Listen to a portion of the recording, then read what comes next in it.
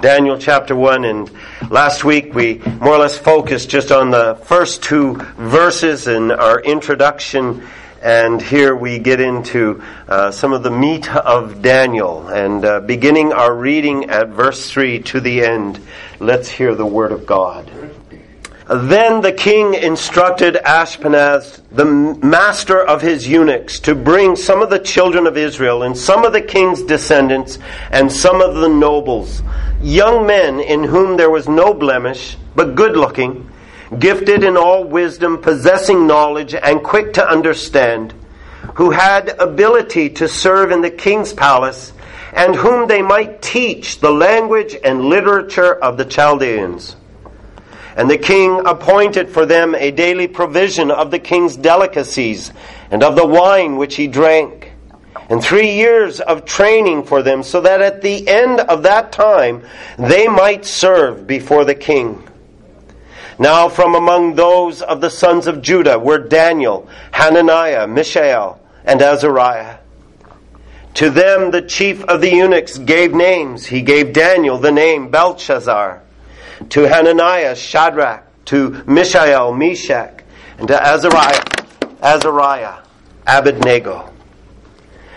But Daniel purposed in his heart that he would not defile himself with the portion of the king's delicacies, nor with the wine which he drank.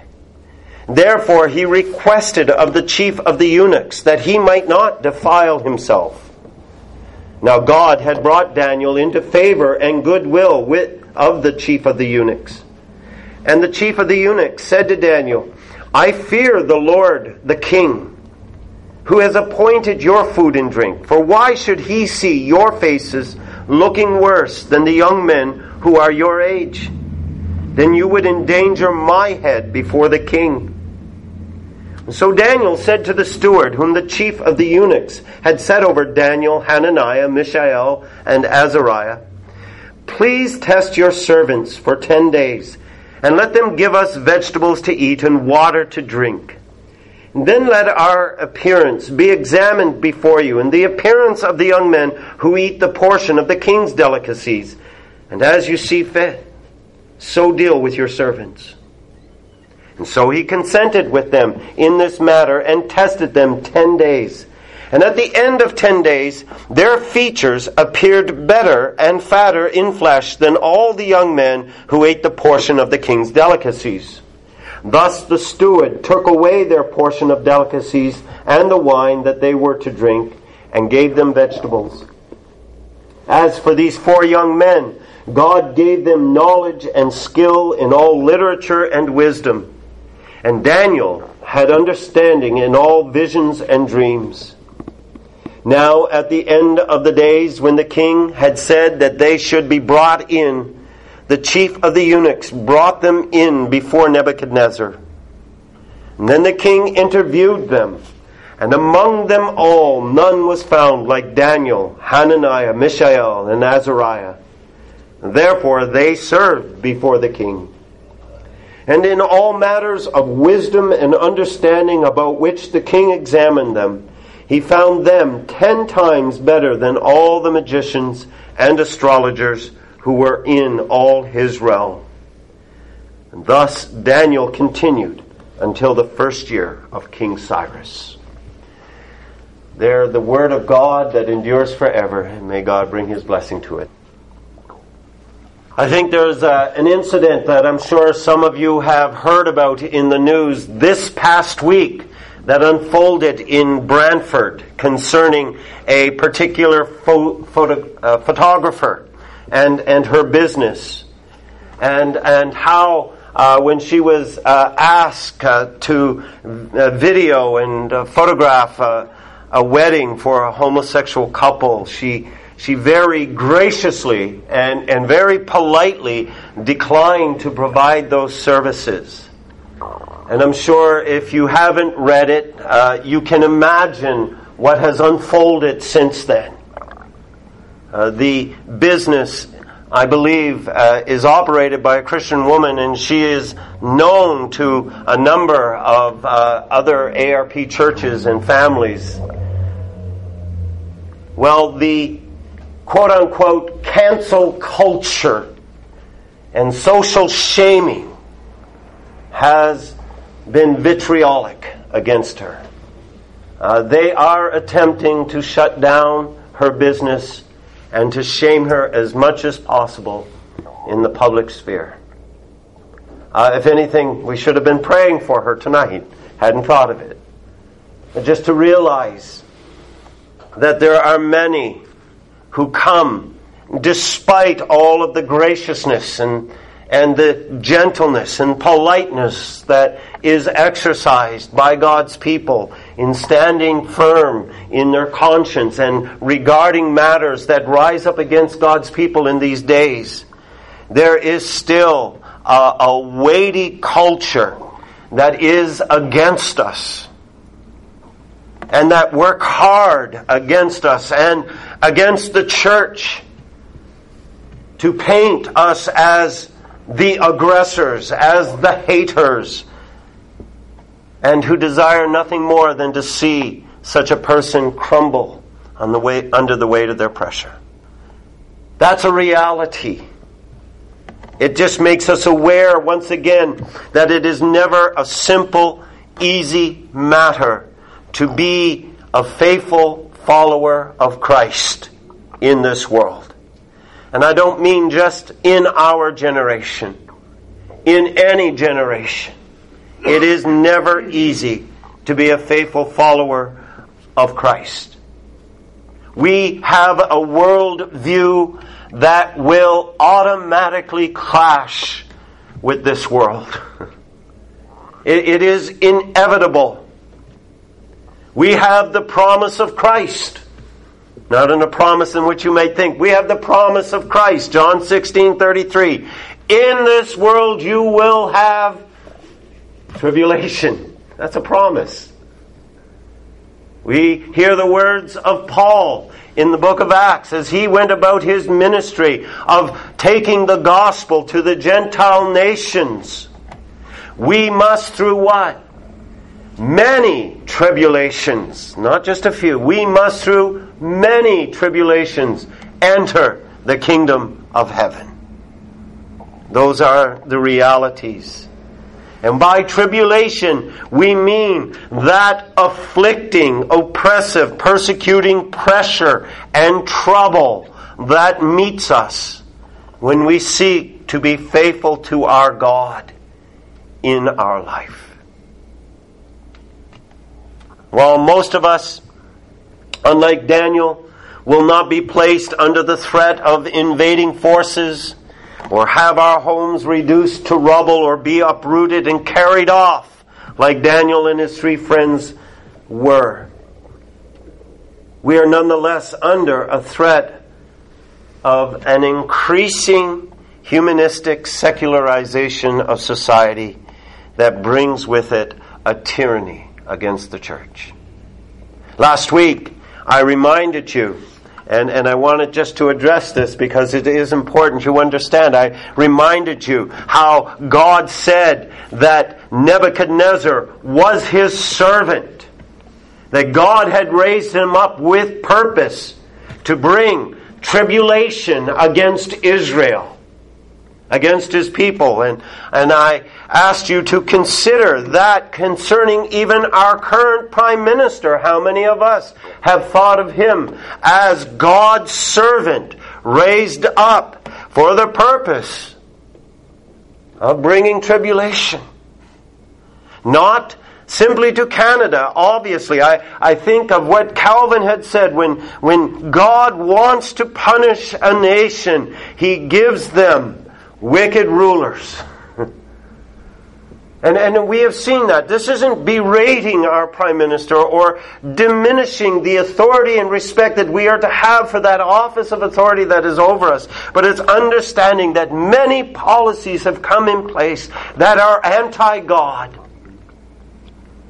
and that are anti-God's holy ways.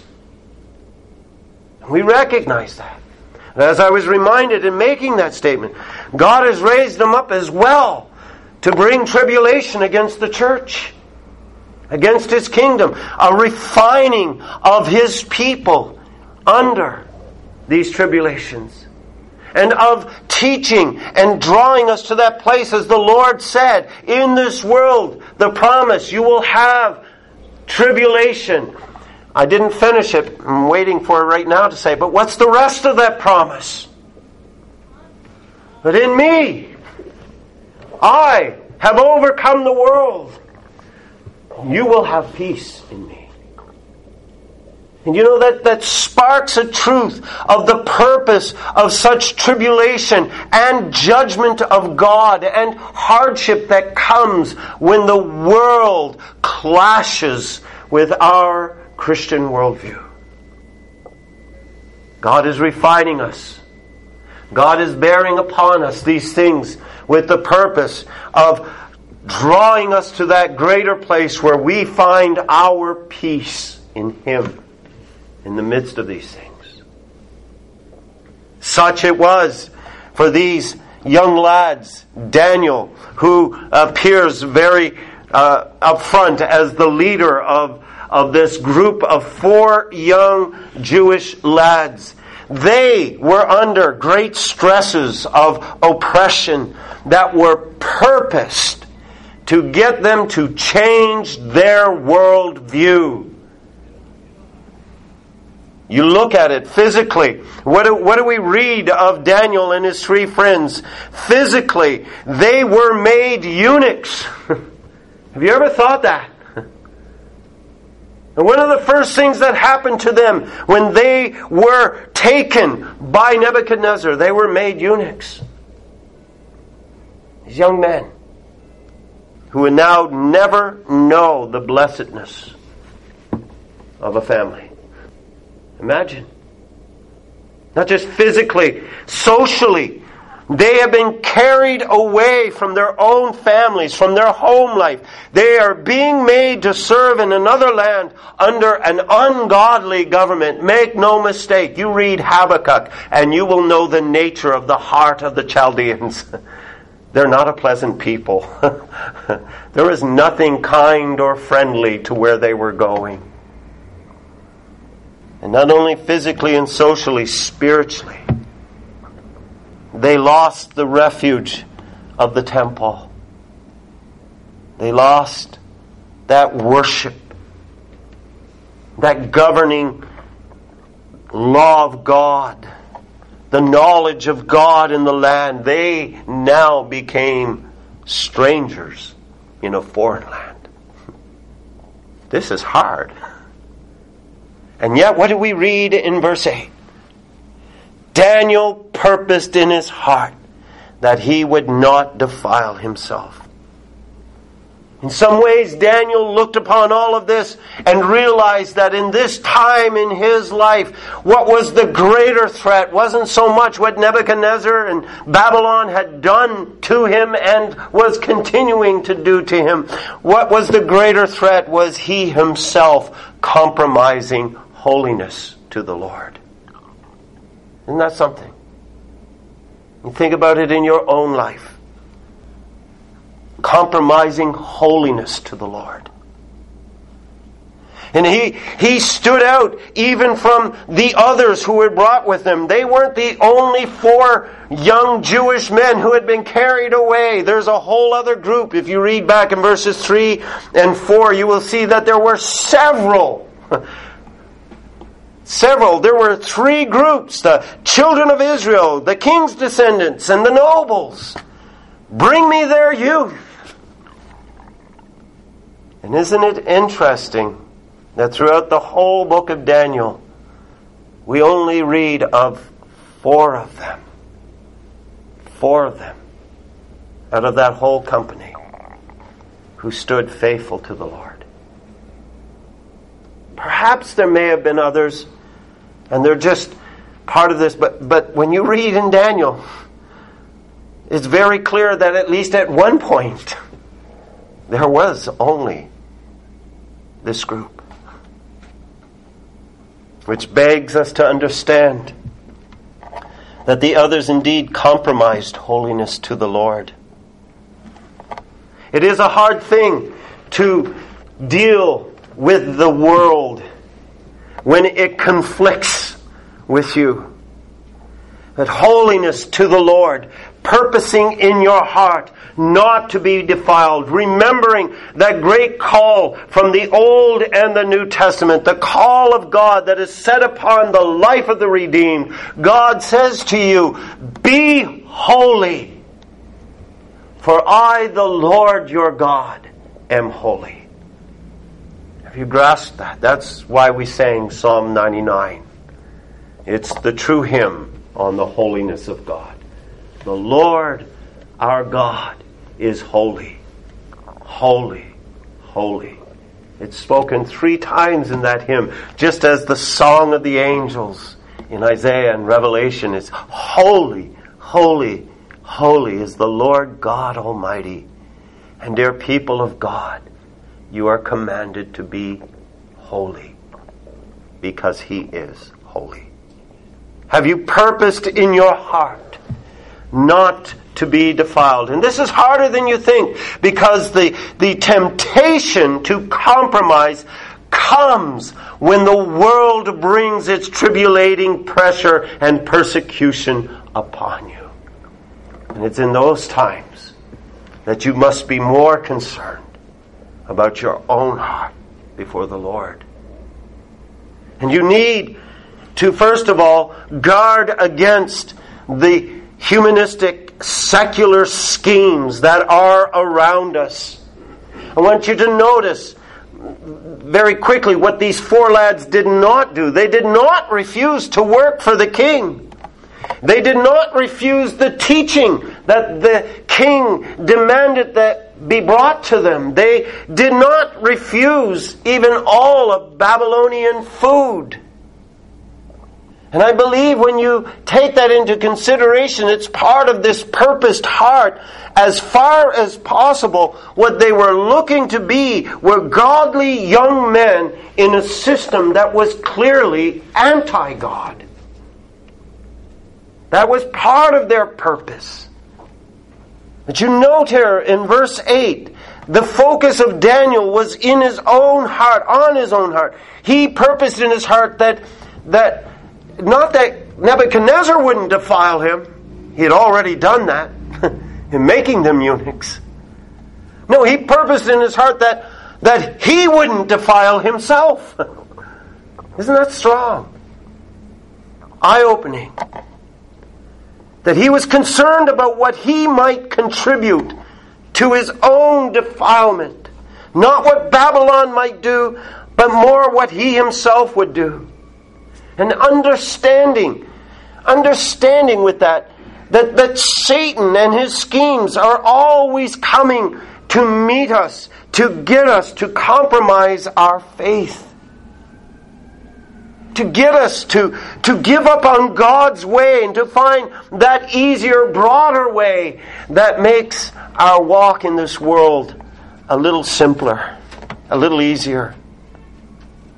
There is no doubt about Nebuchadnezzar's plan and determination. He wanted to take all of these young minds that he had captured from Israel, from Judah and Jerusalem. He wanted to take these young men and get them to live and to think as though they were citizens of Babylon so that they could serve him and serve him in his palace. My friends, that's no different than what the world is doing today. Even what our society and culture is doing. Even with cancel culture and media shaming. What they are striving to do is to get you to live and think like citizens of this earth. And oh, you must purpose in your heart not to defile yourself. Notice the schemes. Verse 3. Separation. Let's take these young minds away from those influences that would interfere with our influences. I think you know where this leads. Get them while they're young. Separate them from those godly influences that would train their mind in a direction that is opposite from this world's. Get them in a place where they would not readily hear their language, their stories, or things about their God. Let's make it easy for them to forget who they were. Separate them. Let's indoctrinate them. Verse 4, they were taught the language and the literature of the Chaldeans for 3 years. And it may have been, in some aspects, a very good education. They may have learned things about the world and other cultures that are not necessarily wrong in themselves, and they could have grown in wisdom and understanding in those ways, no doubt. But let's not be deceived that such an education has not got the mere academics as its purpose. It never does. The purpose was to retrain their minds so that Babylonian history and Babylonian religion would replace their history and their religion. The goal was to replace their worldview, which for Daniel and his 3 friends revolved around God and His Word and the temple and Christ, with a new worldview that revolved around Babylon. That's what they're doing. I brought this evening because I think when you understand even those first 2 aspects, those first 2 schemes of humanistic secular society, separation, indoctrination, I think it is a warning for us as Christians concerning even the education of our young children. I honestly, and I know circumstances can be such that there is no other way, but I honestly believe that Christians today have got to seriously consider the danger of sending their children to public school systems. Because they have an agenda. Don't be blind to that. It's not academics. It's an indoctrination into a different worldview. I like what Cornelius Van Til said so long ago about Christian education. He said, consider this with the agenda of the secular humanistic world that we live in. That non-Christians believe that the universe has created God, and they have a finite God. Christians believe God created the universe, and the universe is finite. Non-Christians are therefore not concerned with bringing the child face to face with God. They want to bring the child face to face with the universe. Non-Christian education is godless education. And what is of most importance to us as Christians in education, that which is absolutely indispensable to us, is left out entirely. Do we grasp that? Godless education ignores or denies that man was created responsible to God. This implies that sin is not a transgression of God's law. Hence, Christ did not need to die in our place. Godless, non-theistic education is therefore also non- or anti-Christian education. Godless, non-Christian education naturally becomes humanistic, man-centered. If man does not need to live for God, then he can live for himself. If then we want a God-centered and truly Christian education, we will have to break away completely from the education philosophy that surrounds us. When you read Daniel, nothing's new, is it? There's nothing new under the sun. Separation, indoctrination, reconditioning. Verse 5. The king brings them his daily portions. Young men, I know this has been a hard time for you. I know your life has been uprooted, but I want you to eat what I eat. I want you to share in what I have. And it's all part of this reconditioning and seduction into the Babylonian lifestyle of pleasure and high living, the good life. And you want to assimilate a people without a fight, then feed them well and provide for all their needs. Nebuchadnezzar was no fool. How do you control 120 nations that you have conquered? You assimilate them. Move them away from thinking that it is in God that we live and move and have our being, and replace it with a dependence on the King for all that you need in life. Boy, he was a skilled man, wasn't he? And with that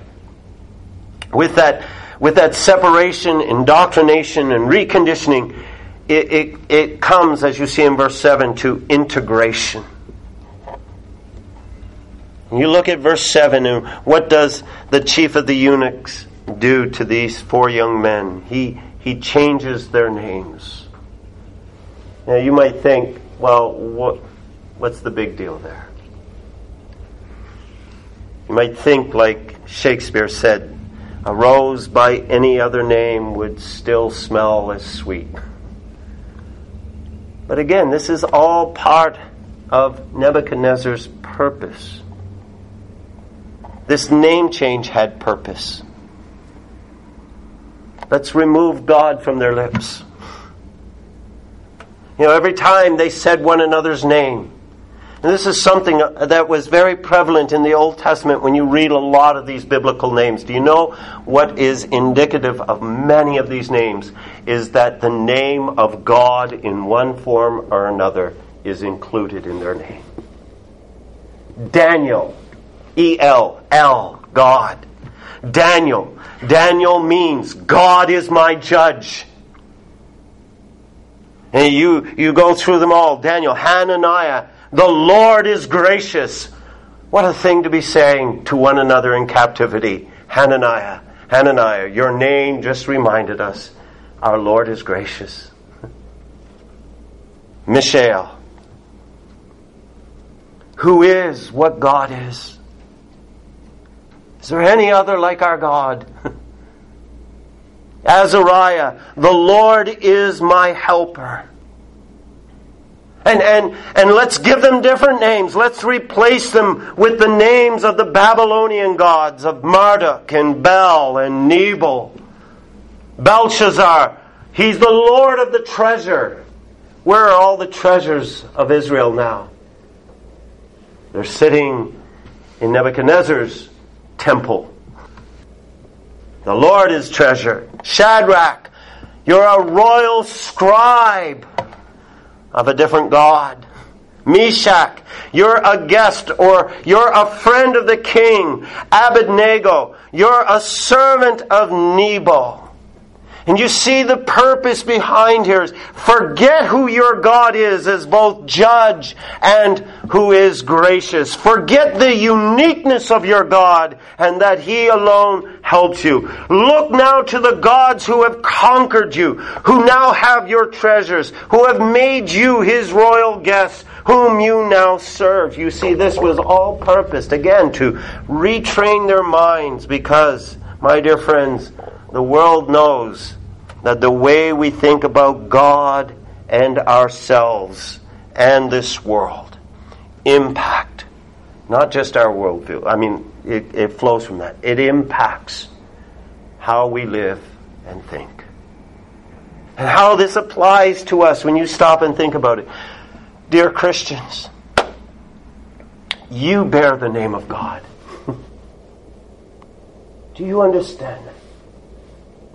I think it's one of the great challenges we have in understanding how our baptism, which for many of you here, I know your baptism happened so long ago when you were an infant, you don't even remember it being done to you. And yet, do you understand how your baptism is still for you today a means of grace when you live in this world?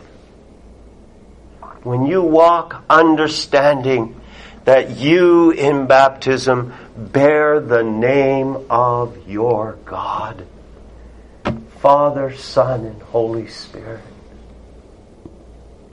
And when you walk around in this world and you think on your baptism, God is saying, do you not know my name is on you? You are not of this world. You are of my kingdom. I have purchased you with the blood of my Son. You are mine.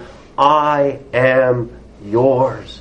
Do you know how many times when you hear the commandments of God, do you understand, dear people, how many times you hear this phrase? It's not just the Lord God.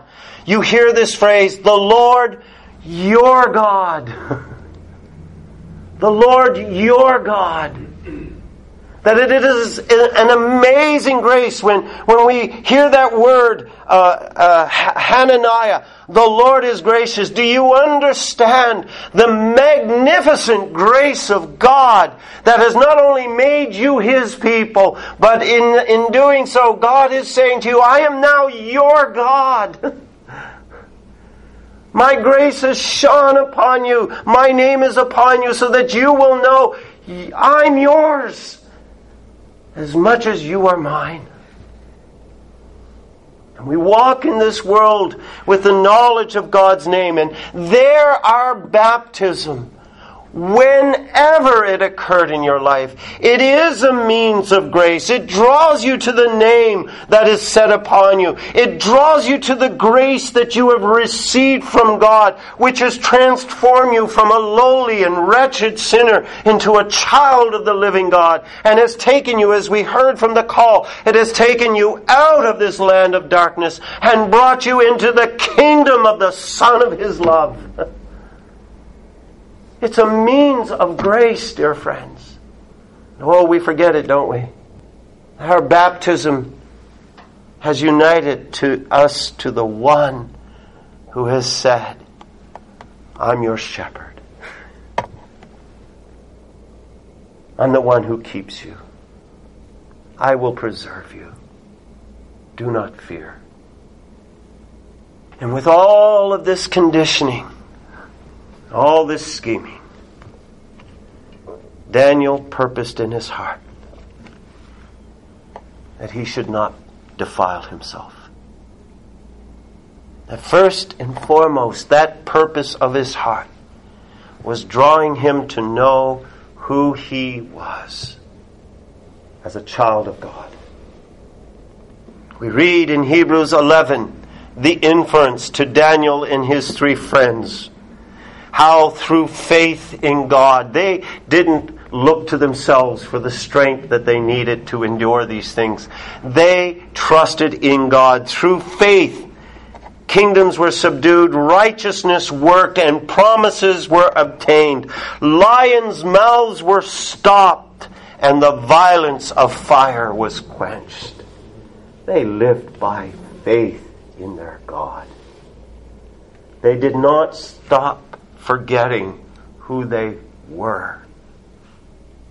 And in that faith is always this understanding that they were resting in and trusting in the one who was greater than himself. He purposed that he would not defile himself. He purposed in his heart, but he didn't look to himself for that help that he needed. He looked to Christ. Faith in Jesus Christ always brings this hope and this assurance of who we are as God's holy people. It made him aware that even as the delicacies and whatnot of the king's table were being offered, Daniel's first thought is, I am God's. I am holy. I am holy. And he purposed not to eat of the delicacies or the wine. Why? Was there something wrong with the food? Was there something intrinsically bad about the food that was being offered? I don't think so. Was it because those particular foods were offered to foreign idols? Well, I don't think that was the case, because it was not it was a custom to offer all their food to their gods, and Daniel was willing to eat the vegetables. What was it? It's because in seeing these things, he remembered the way of holiness that God had laid out for his people, Israel in particular, contra and distinction to the whole of the other nations, that these are foods that you are not to eat, because you are holy to me.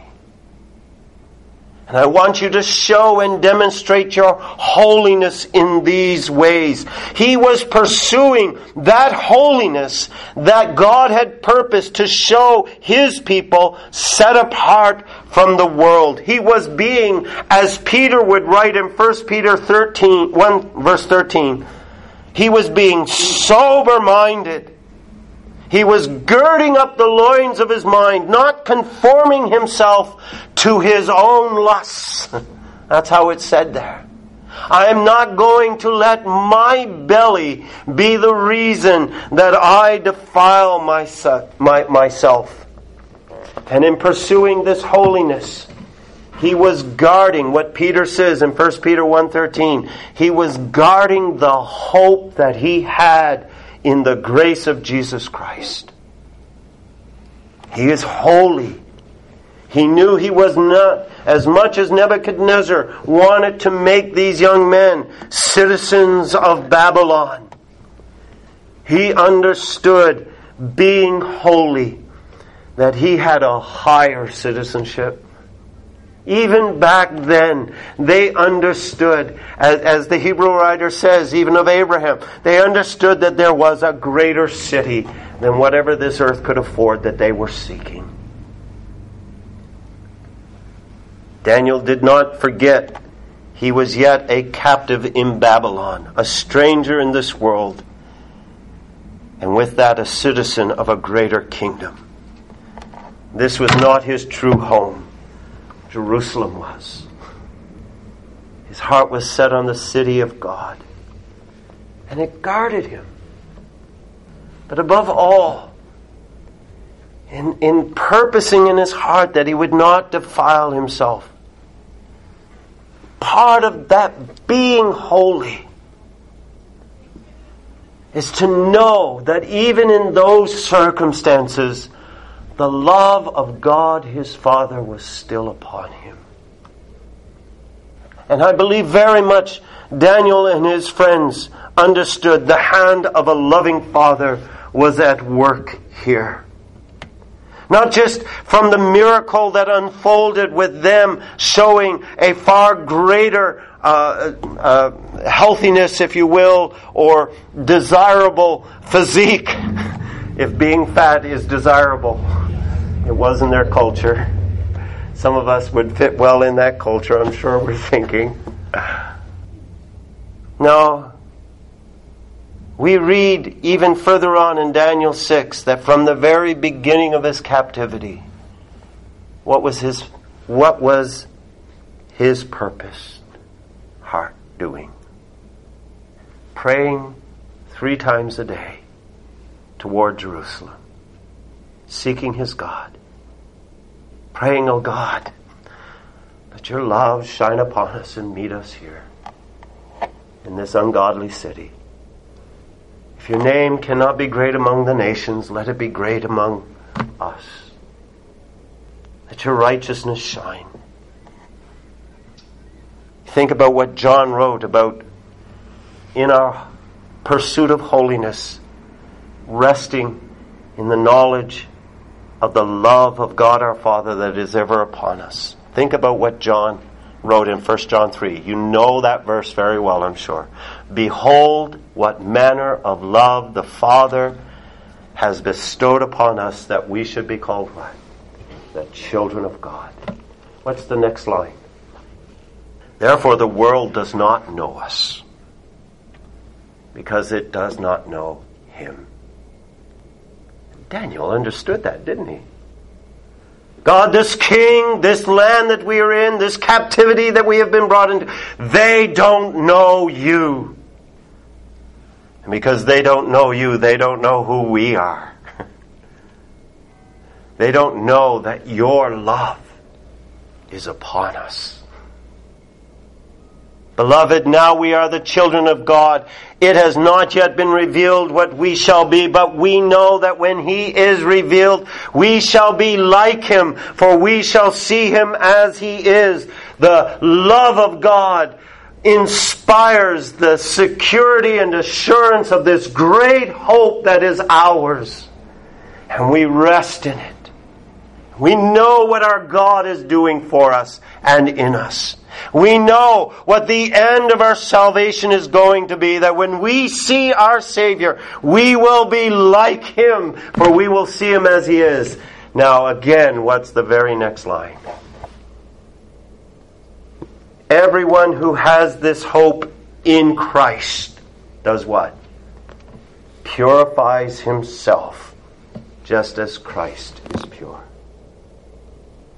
You see, this pursuit of holiness, this purposed heart not to be defiled, this obedience to that call, be holy, for I, the Lord your God, am holy, is first and foremost resting in the knowledge of the love of the Father that is ever at work in our lives, transforming us into the glory of who Christ is. It's what motivates and stirs in us. And we dare not to think that the Old Testament saints didn't have a shadow of these same promises set before them.